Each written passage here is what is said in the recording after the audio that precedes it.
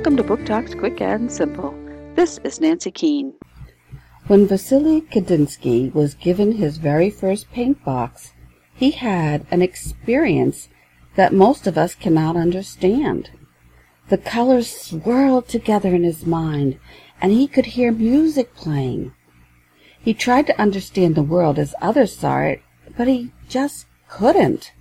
He suffered from a condition that made him hear colors and see sounds. Try as he might to learn to paint the way others did, he just couldn't. And that's why he became one of the first abstract painters of his time.